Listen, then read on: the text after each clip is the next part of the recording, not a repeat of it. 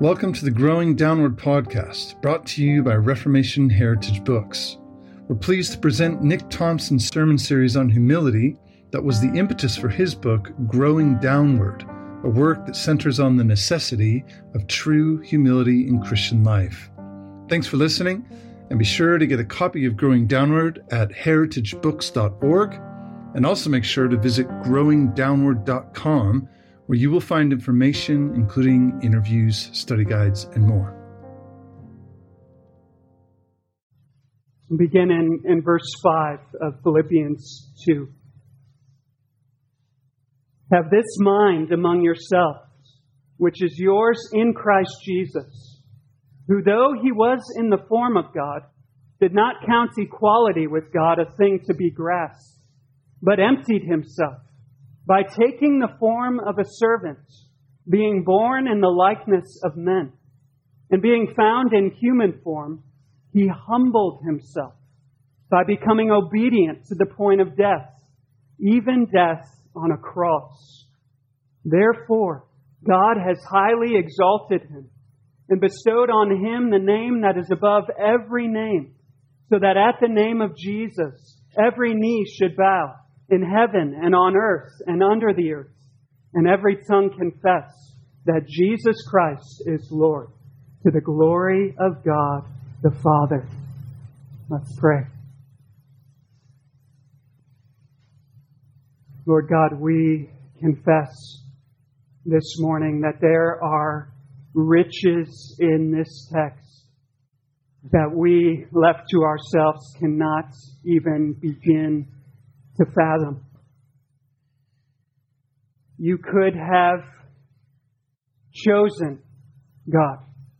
You could have chosen to cause the message of the gospel to be proclaimed by heavenly angels.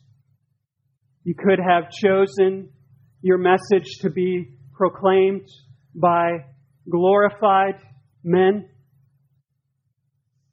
But in your wisdom, Lord, you have chosen weak, frail, sinful men like the man standing up here right now.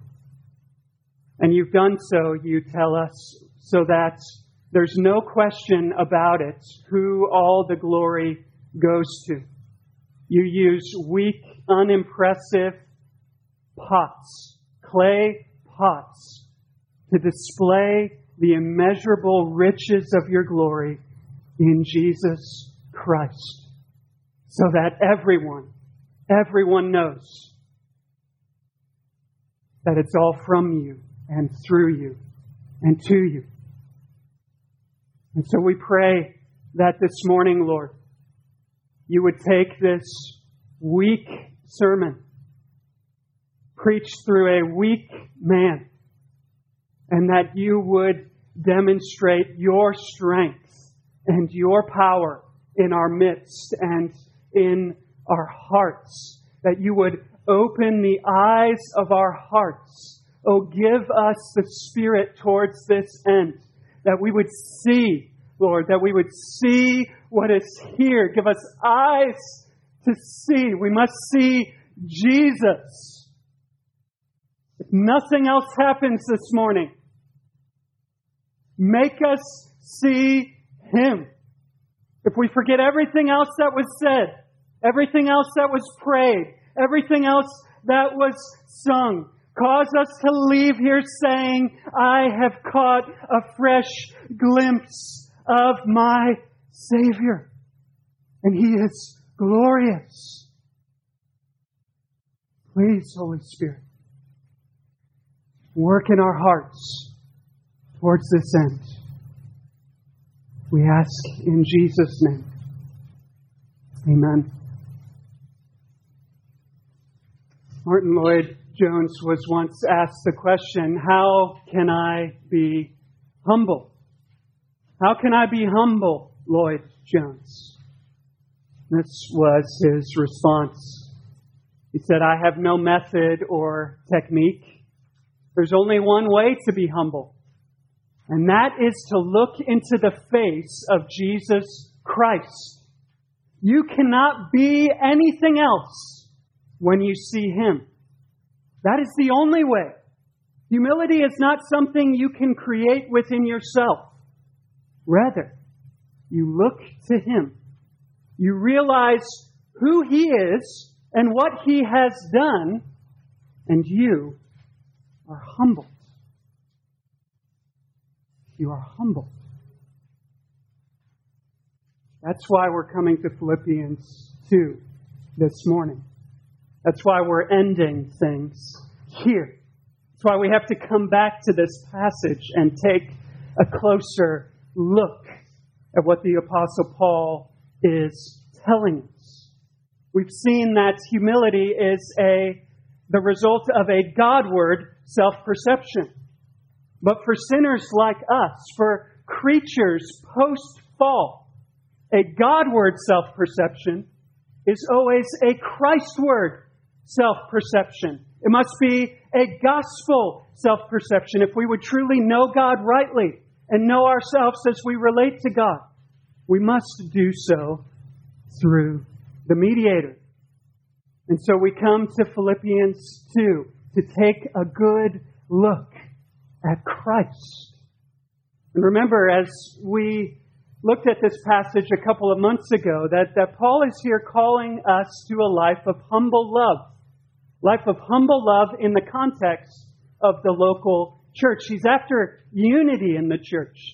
And he understands that unity is brought about when we love each other in humility. And that's why he says in verse 3, do nothing from selfish ambition or conceit, but in humility count others more significant than yourself. And then what Paul does is he goes on in verses 5 through 11, specifically verses 6 through 8, to set before us Christ as the preeminent example of humble love. Christ. You see, Paul understands something. He understands something that we are quick to forget, something that we do know. He understands that Christ isn't just our example. Okay, so Paul is setting forth Jesus here as our example, but not merely as our example.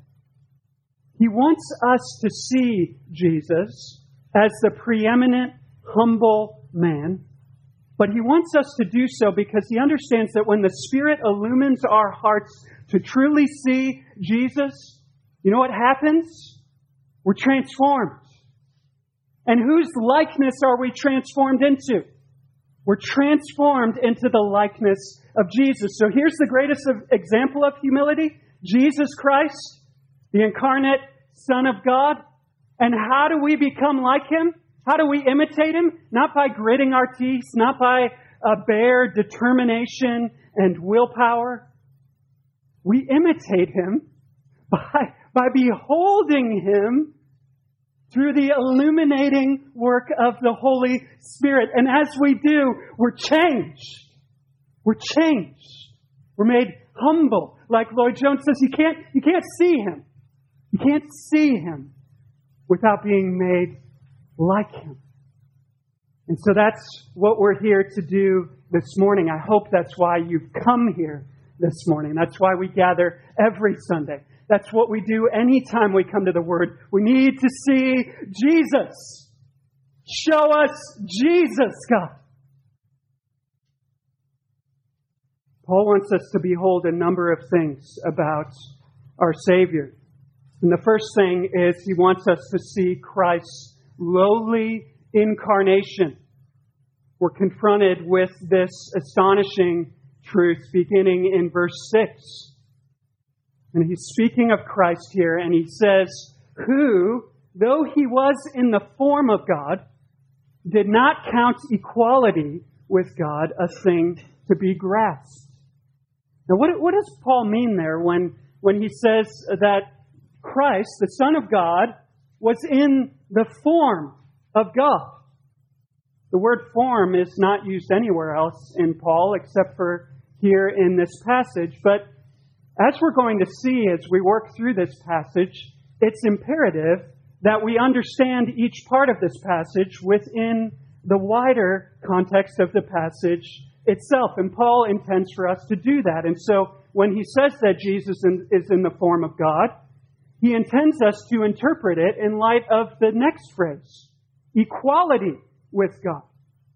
To be in the form of God is to be equal with God. Though he was in the form of God, he did not count that equality with God a thing to be grasped.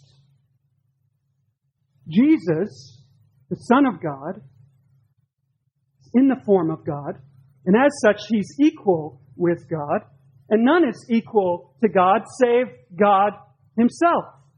This is an unequivocal declaration of Christ's deity. He is God, the eternal Son of God. He is the Creator, as Paul will tell us in other places, of all things. So here we have this exalted, majestic Son, the Son of God, dwelling from eternity in the bosom of His Father. This is inexpressible glory, inexpressible majesty, interpenetrating communion between the Father, the Son, and the Holy Spirit from all eternity. Perfect love, perfect fellowship, perfect contentment. Christ did not need anything.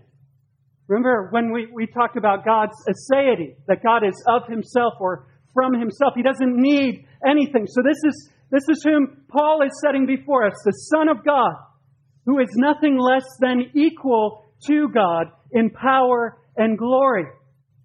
But we're told this, that this Son did not count equality with God a thing to be grasped. Now again, how do we understand that? Well, it's meant to be understood by what Paul goes on to say in verse 7. Instead of counting equality with God a thing to be grasped, look at verse 7, He emptied Himself. He did not count equality with God a thing to be grasped, but He emptied Himself.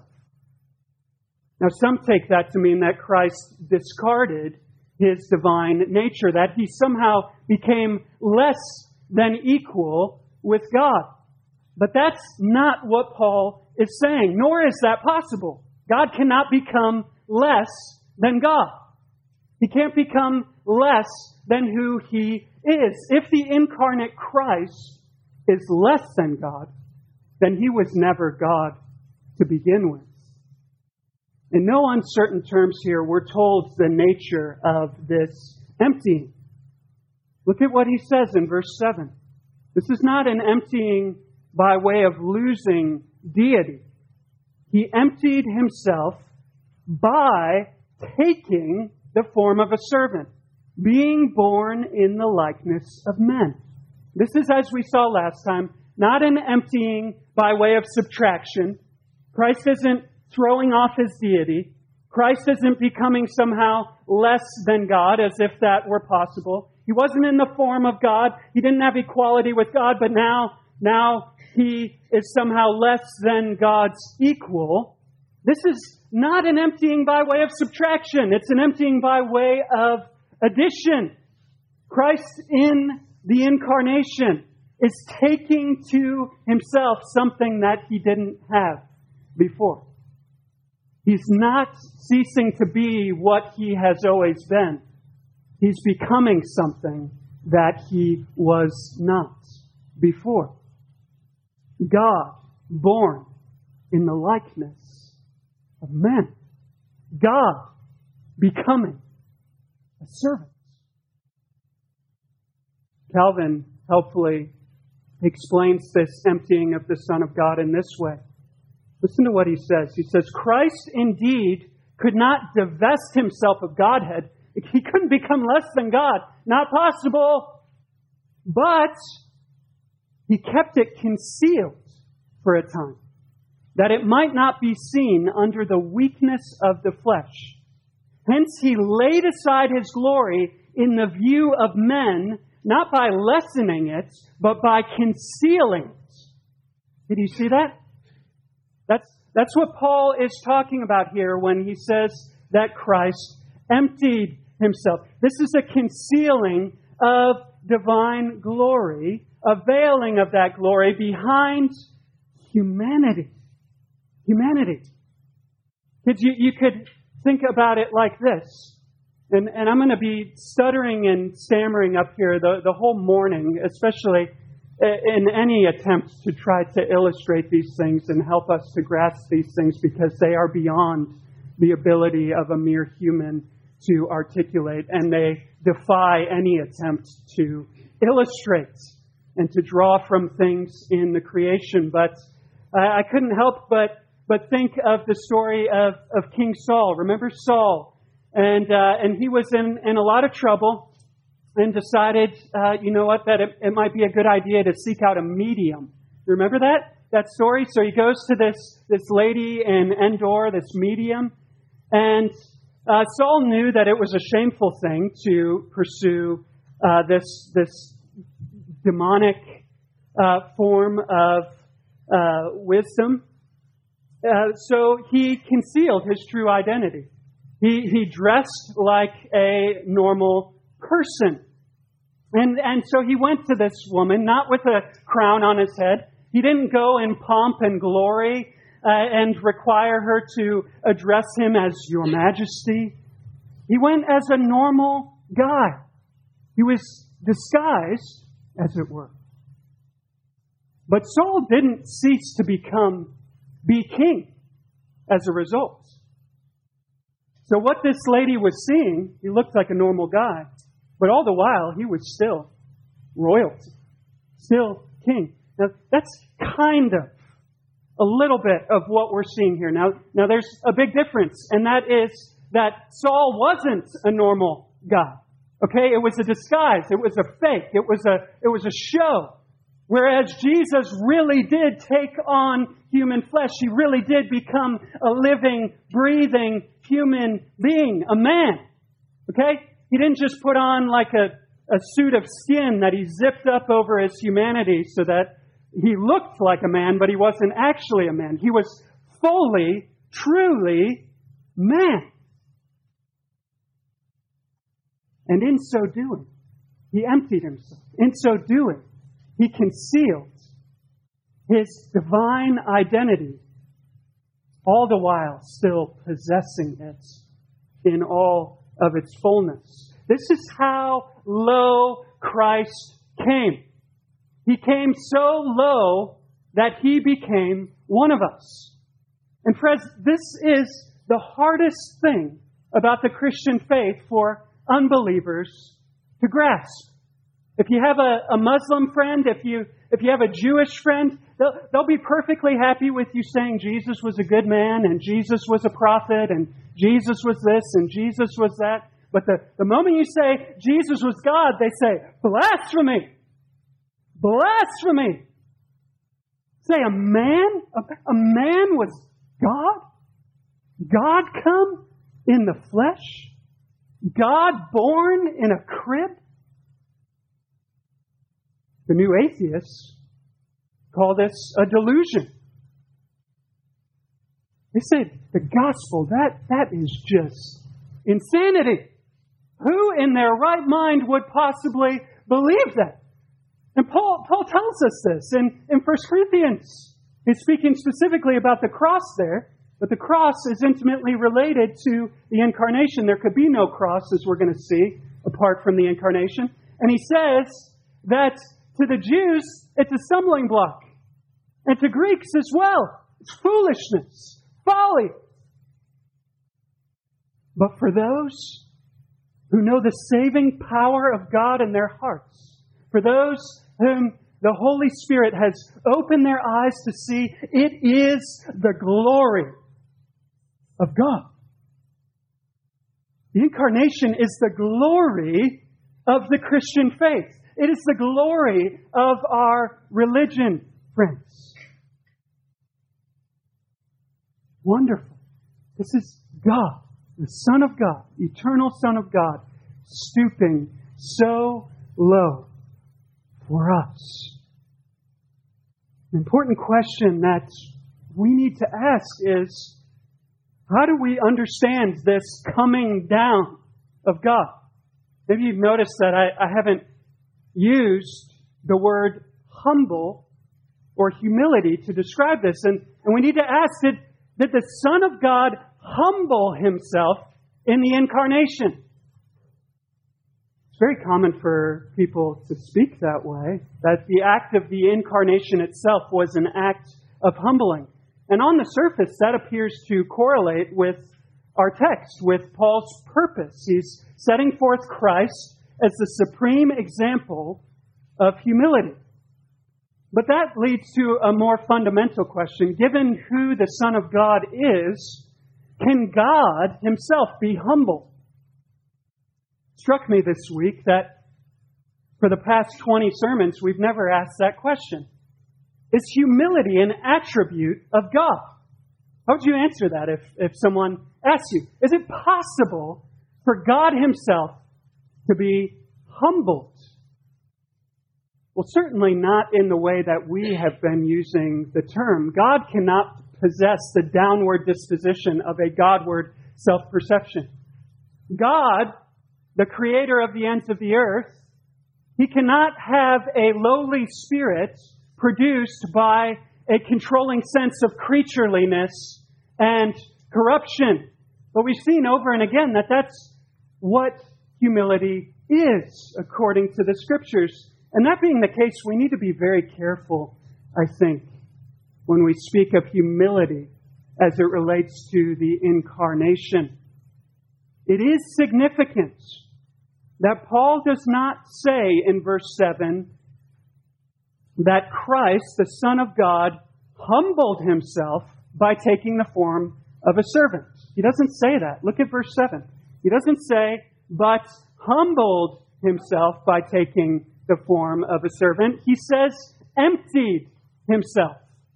And only then, after emptying himself by taking on our humanity, is he said to humble himself. So look at verse 8.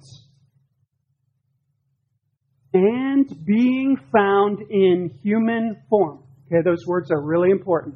And being found in human form. So he has emptied himself by taking to himself our humanity. And now he is found in human form. And as such, he humbled himself. So the incarnation is not the outworking of humility. Humility is the outworking of the incarnation. You see that? The Son did not become incarnate because he was humble. He became humble because he was incarnate. Now, I recognize that theological distinction has the potential to go over the heads of some. But it's really important for us to get that. Because what is humility in its essence? What have we been seeing about humility? Humility is the creature in his whole soul reckoning with the fact that he's not God.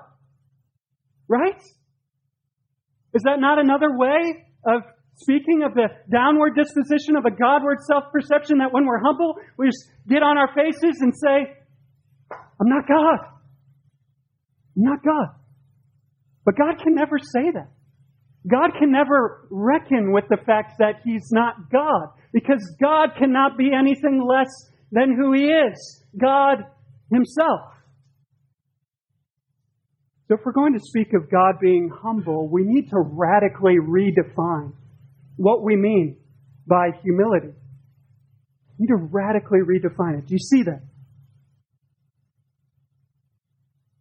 I don't think it's necessary for us to redefine the word, though, because there's a better word to speak of this emptying of the Son of God, a word that has great historical precedence in theology, and a word that we've already seen in our humility series, and that word is condescension.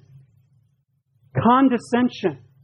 Hey, remember that word? Remember when we looked back at God's covenant with Adam?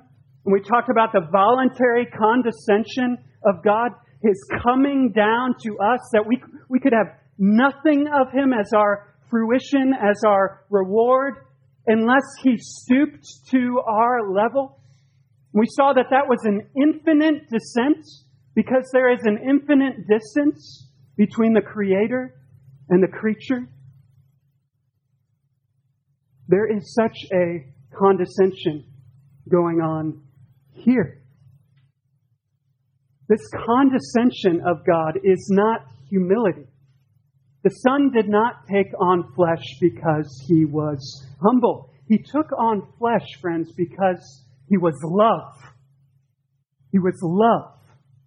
It was His desire to bring corrupt creatures like us into the orbit of God's love. The love that the Father, the Son, and the Holy Spirit, that perfect communion that they ever and always have shared together within the Trinity. God wanted to create creatures, image-bearing creatures who could share in that love. That's why God condescended to covenant with Adam and offered Himself to Adam as His blessedness and reward. He wanted Adam to know this, and when it was forfeited and lost, there was only one way to get it back. And so all throughout the Old Testament, we find God coming down. We find Him condescending to commune with His people. But never before did God take to Himself human flesh permanently as He does here. This is the greatest revelation of love imaginable. He considered us, friends.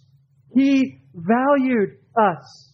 He loved us to such a degree that He was willing to come infinitely low in order to become one of us so that He might save us. This morning in my devotions, I was reading in Galatians 2. Paul says those wonderful words that I live by faith in the Son of God who loved me and gave Himself for me. That's what's going on here. That's what led the Son of God to descend so low. What led Him to not consider equality with God a thing to be grasped, but to empty Himself. Why did He do it? Why did He do it? He loved me. He loved me. And so He gave Himself. He gave Himself for me. Can you say that? Can you reckon with those personal pronouns in Galatians 2:20? For me, He loved me. Gave Himself for me. He came that low for me. And this explains the correlation with our text. Remember the context here. Paul's calling us to humble love. Love. Can you think of a greater demonstration of others-oriented, self-giving affection than this? This is the lowliness of condescension, not the lowliness of humility.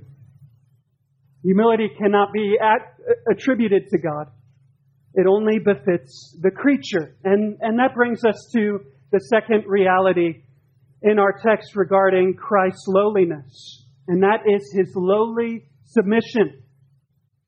Without forgoing the form of God, the Son was found in the form of man. Perfect deity wed to perfect humanity. And what does perfect humanity entail? It entails perfect humility. And thus we shouldn't be surprised to find the God-man humbling Himself. Verse 8. And being found in human form, He humbled Himself.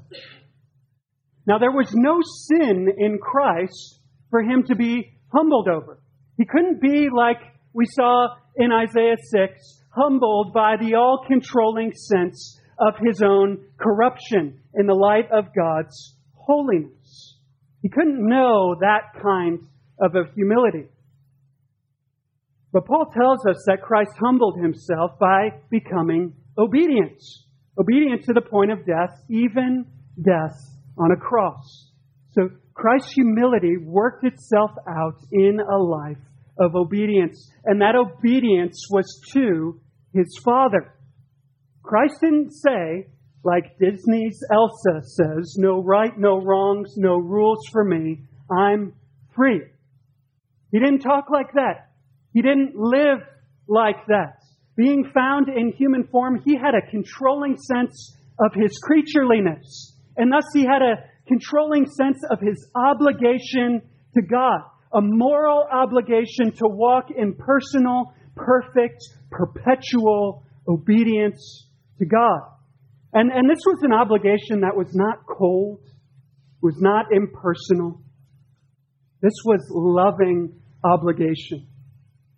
The obligation that existed between a son who delighted in his father and a father who delighted in his son. This was loving obligation wedged to an intimate fear of God and a desire to live always under God's fatherly smile. Behold, friends, the humble Christ. Behold Him in His humble submission. Submission so unwavering that it led Him to sacrifice Himself for us. He was in humility obedient to the point of death, even death on a cross. There were no limits to His submission. Even the most brutal, shameful of deaths, even the very pit of hell itself. He knew what His Father had sent Him to do. And He carried it out in humble love for us and for our salvation. For what is the wages of our sin? What does our sin deserve? What does it warrant but death, eternal death? And here in the death of the sinless Son of God, we see in a more clear way than we see anywhere else in all of Scripture the heinousness of our sin. You want a controlling sense of your corruption? A controlling sense of how disgusting and distorted your pride is? Take a look at the cross.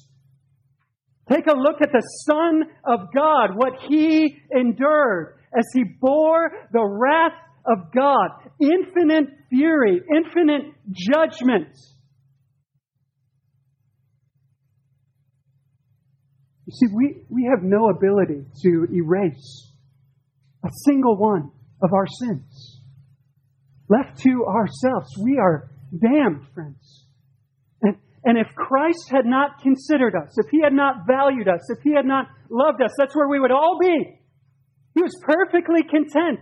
Father, Son, Holy Spirit, perfect communion, perfect divine fellowship.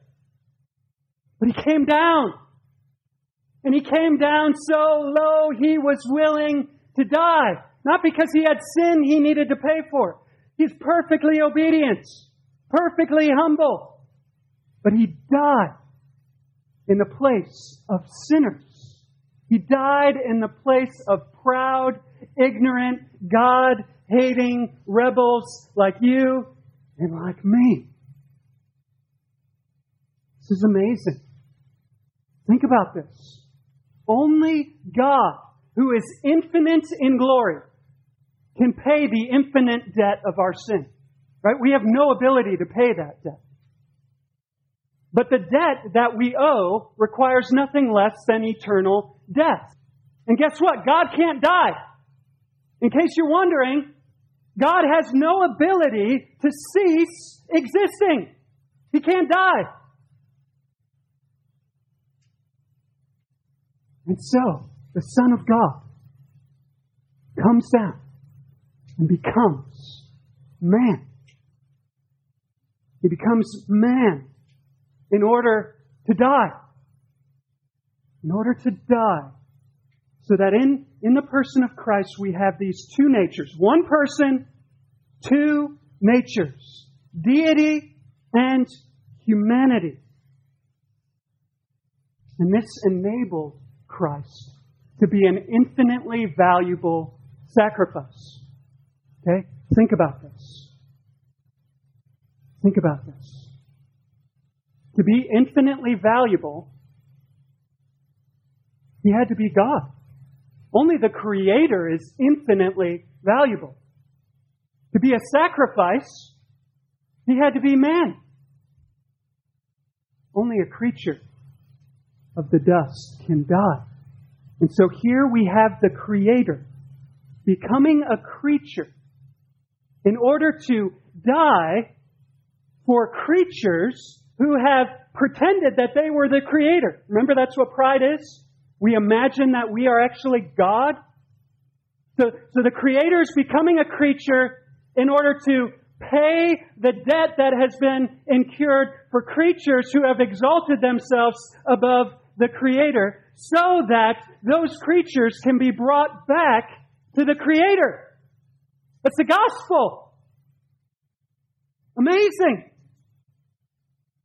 Quoted these words from John Stott when we looked at this passage last time, and I want to quote them again because I don't think we can hear this too many times. He writes this, he says, "The essence of sin is man substituting himself for God, while the essence of salvation is God substituting himself for man. Man asserts himself against God and puts himself where only God deserves to be. God sacrifices himself for man and puts himself where only man deserves to be. Man claims prerogatives which belong to God alone. God accepts penalties which belong to man alone." You see how humility just pervades the gospel? Couldn't help but think this morning of the words of C.T. Studd. He was a missionary to India and Africa, one of the most radical missionaries this world has ever known. He spent himself, gave up everything, riches, fame, he had it all. And he gave it all up to go to people who had never heard of Jesus and literally spent himself and died preaching Christ. And he once said this. He said, "If Jesus Christ be God and died for me, then there is no sacrifice that is too great for me to make for Him." You think about that. If Jesus Christ be God, if He be the eternal Son of God, and He died for me, if He stooped that low for me, then there is nothing that I could possibly give up that would be too great of a sacrifice in response. That's what Paul wants us to see. That's why he's setting this before us. Not just so we can get our Christology all in a row and have our doctrine all nicely figured out and make sure we understand the relationship of the person between the natures and the natures to the person and all the rest. He wants us to see Christ stooping infinitely low so that we might be impelled through union with Christ as we see Him to live as He lived.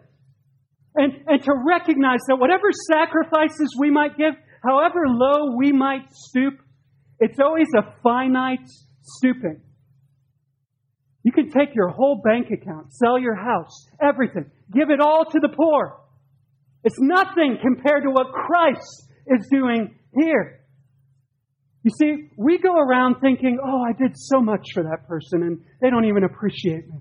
Oh, look at what I sacrificed for my kids. Look at what I sacrificed over here." And Paul's saying, no, look at what Christ did. And you'll see your sacrifices are nothing. And you'll be impelled to give up your life for Him and for others in humble, sacrificial love. That's why this picture is here. Wonderful. God Himself in our skin. God Himself bearing our sin. It's the gospel. But it's not the end of the story. For perfect humility leads to being lifted up. It leads to exaltation. God shows grace to the humble. Thus, Paul wants us to behold one more thing about Christ, and that is His lowly exaltation. Last week we saw the exaltation that awaits the humble. The humble will reign forever with God in a new heavens and a new earth. And that is only so because the captain of their salvation has gone before them. He has been exalted to the highest place. And that's what we see beginning in verse 9. Therefore, God has highly exalted Him and bestowed on Him the name that is above every name, so that at the name of Jesus every knee should bow, in heaven and on earth and under the earth, and every tongue confess that Jesus Christ is Lord, to the glory of God the Father. Now notice the word therefore in verse 9.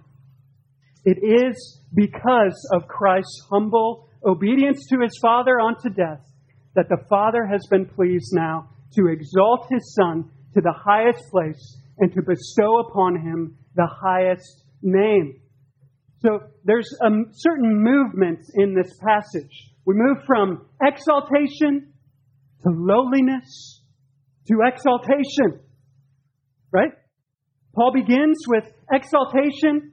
The Son of God, who was in the form of God, He was equal with God in power and glory. He was perfectly dwelling in communion with God from all eternity. This is exaltation of the highest sort, the Creator and all of His exalted majesty. Paul's saying, look at that, and then recognize in the light of that how low the Son of God stooped. Exaltation to lowliness, taking on human flesh and suffering unto death. Amen. Because the Father was so pleased by His Son's humble obedience. The Father took His lowly Son and exalted Him to the highest place. Now, there's a difference between the exaltation at the beginning and the exaltation at the end. You know what that is? The exaltation at the end has the Son of God reigning forever in glorified humanity.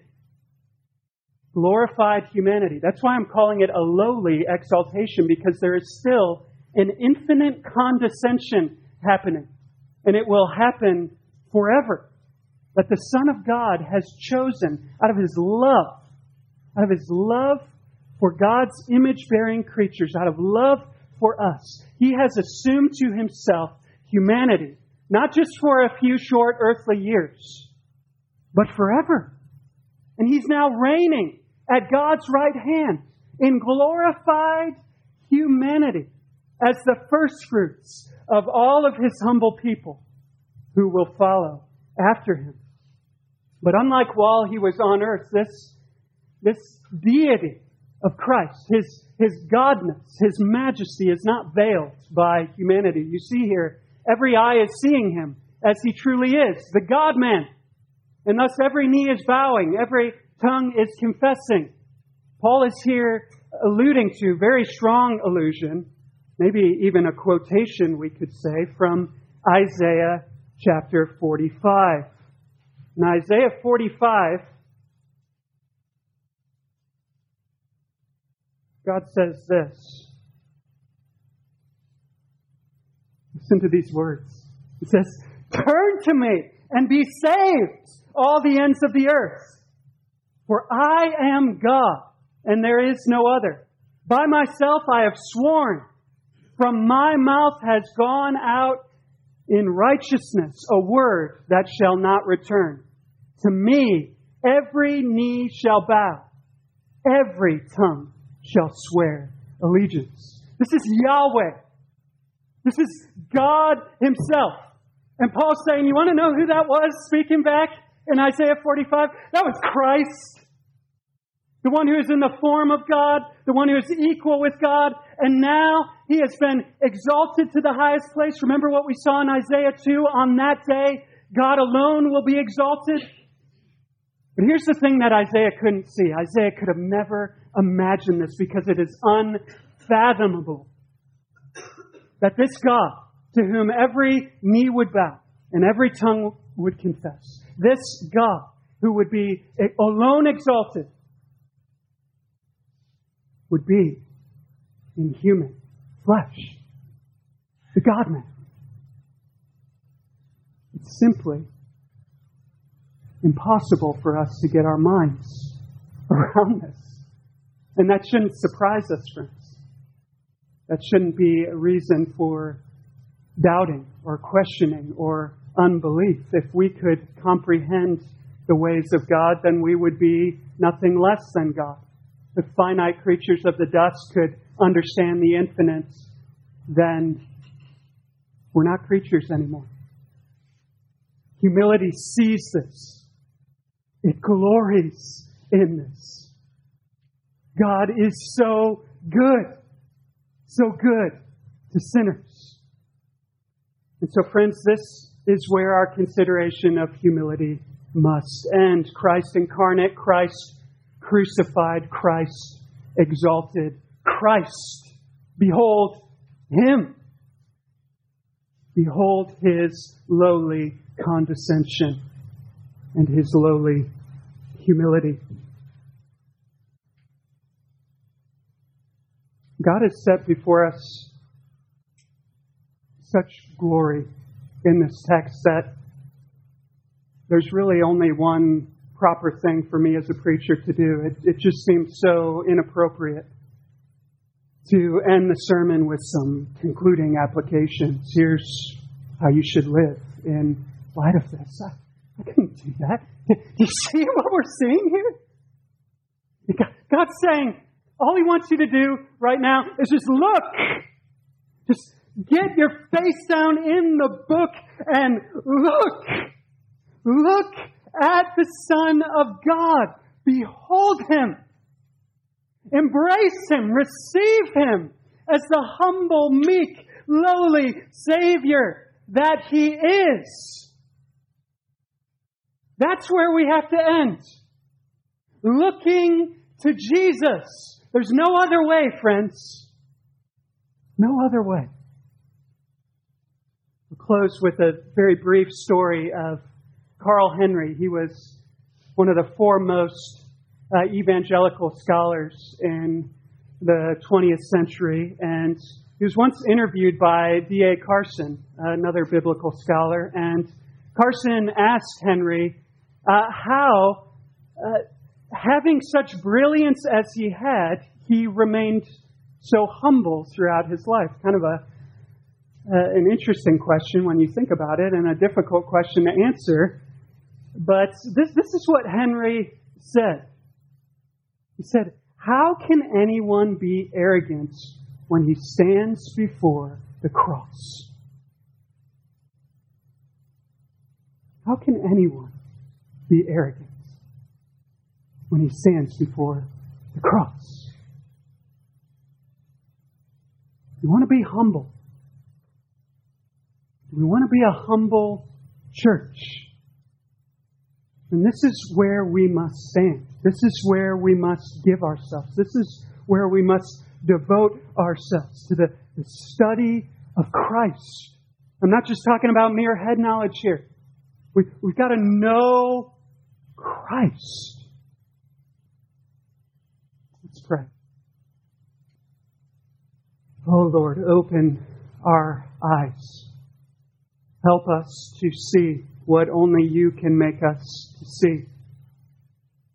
We can't grasp the weight of majesty here. No man could speak in a way that befits what is here set before us under the inspiration of the Holy Spirit. So we pray for Your help. We pray that You would so emblazon these realities upon our souls that we would be growing in the downward disposition of a Christward self-perception, that we would be humble, Lord. We know that humility is the way of blessedness, that it is only the humble who will be exalted to the new heavens and the new earth. Only the meek inherit the land. We need humility, God. We pray that by a sight of our Savior day after day after day through the Word, by the Spirit, we would be growing downward. Bring us lower, God. And help us to sense now, as we come to the end of this sermon series, help us to sense our responsibility. We are responsible for all that we have seen over these 21 weeks. We are responsible before the God of heaven and earth. Help us to sense that, God. Help us to not just file these sermons away in our minds, but to put them into action and to cry out to you to do what only you can. Do it, Lord. We pray in Jesus' name. Amen.